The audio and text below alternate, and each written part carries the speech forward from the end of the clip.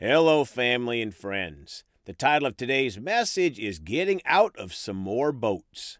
Let's pray. Father, thank you that you'll speak through me, Father, that everything of you and nothing of me, Father. Thank you that your word is a living thing. It's a lamp to our feet, the light to our path. The entrance of this word gives light, Father, and we come to be a doer of your word, Father. In the precious name of Jesus, amen. Well, folks, we're going to talk again today about getting out of your boats.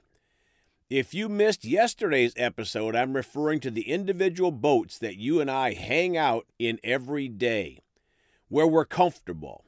But in hanging out in our boat of comfort, how often do we miss what God wants for us?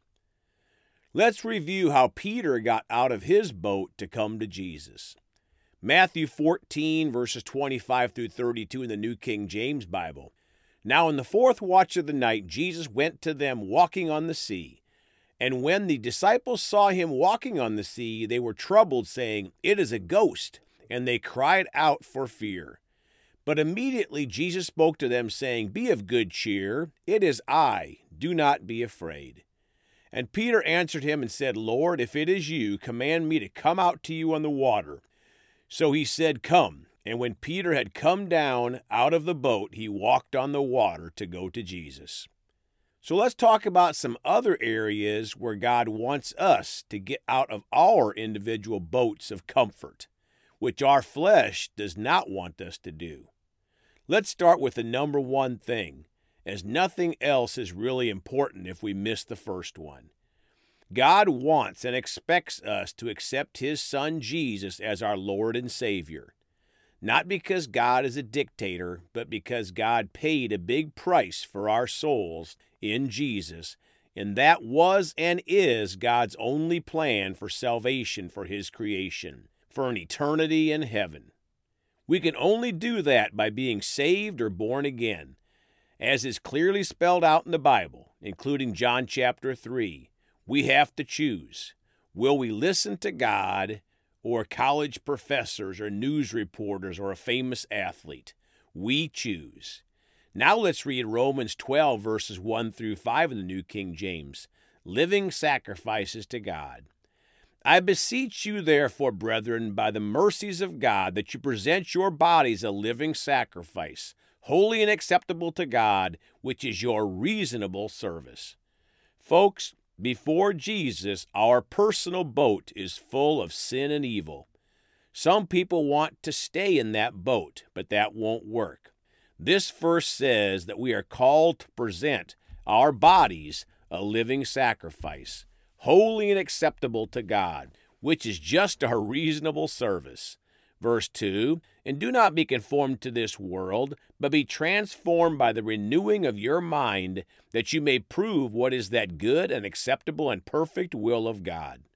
My friends, conforming to this world is staying in our former, before Jesus, boat of sin.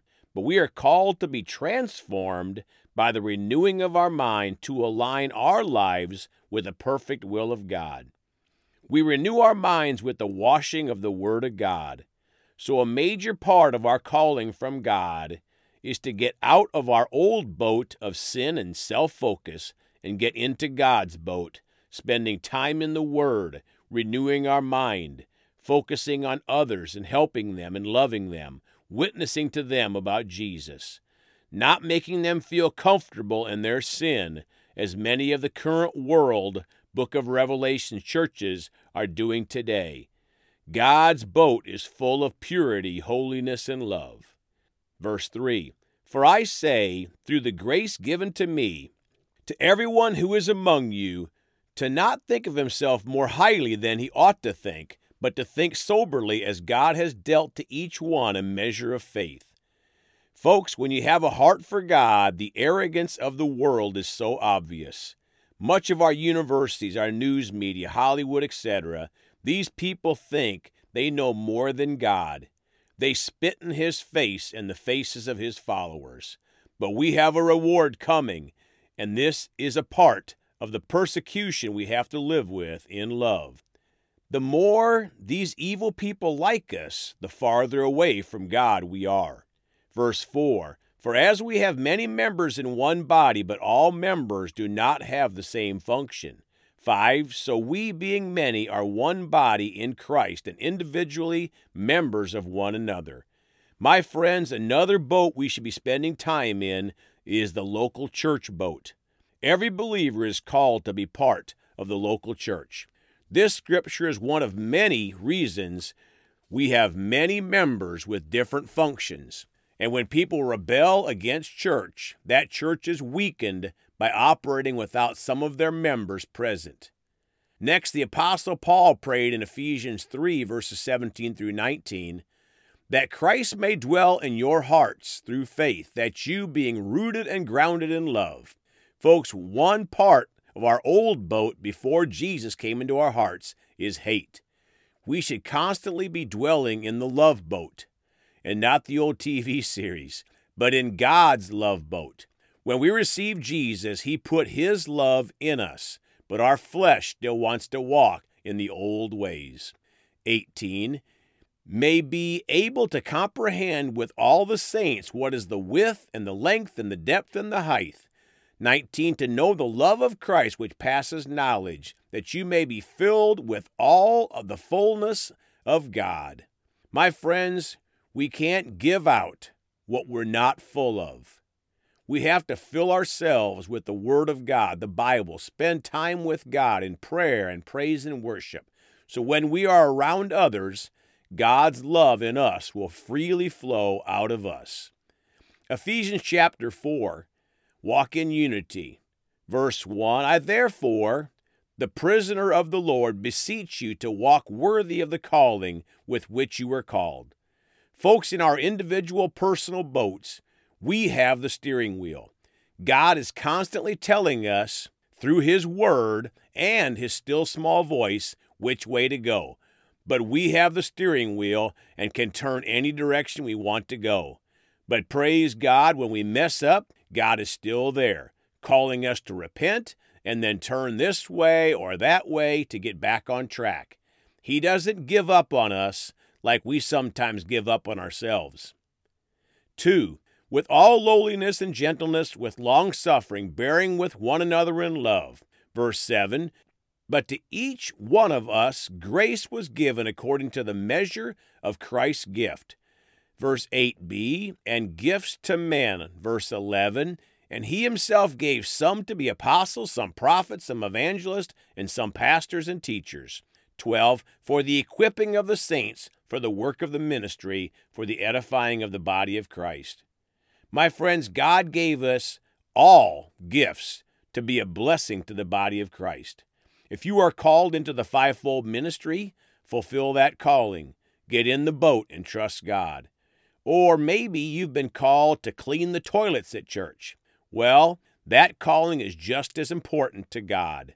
The only question is, will we follow our calling? Verse 14, that we should no longer be children tossed to and fro and carried about with every wind of doctrine by trickery of men in the cunning craftiness of deceitful plotting. Folks, don't make those vacations into the boats of false doctrine. Well, Brother Greg, so-and-so TV preacher always makes me feel so good.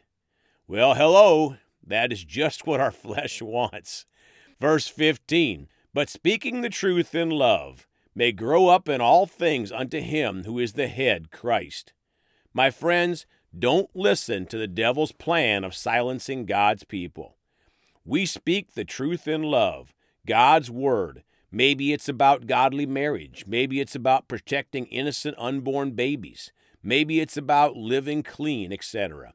Verse 22, that you put off concerning your former conduct the old man which grows corrupt according to the deceitful lusts. 23, and be renewed in the spirit of your mind. 24, that you may put on the new man which was created according to God in true righteousness and holiness. Folks, we have to stay in the boat of holiness and be quick to repent when we miss it. Now, verse 32, and be kind to one another, tender-hearted, forgiving one another, even as God in Christ forgave you.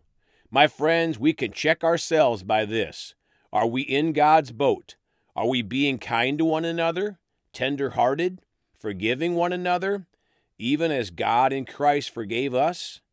The fruits of the Spirit should come out of us if we are in the boat with God, our loving Father.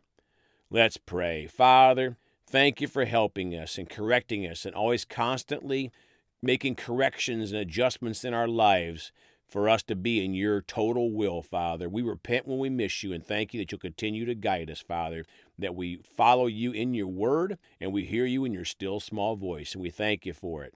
In Jesus' name, amen. Well, folks, you can contact us by phone at 812-449-8147. We love you all. Please go talk to someone about Jesus today. And remember, Jesus thought about you on the cross at Calvary.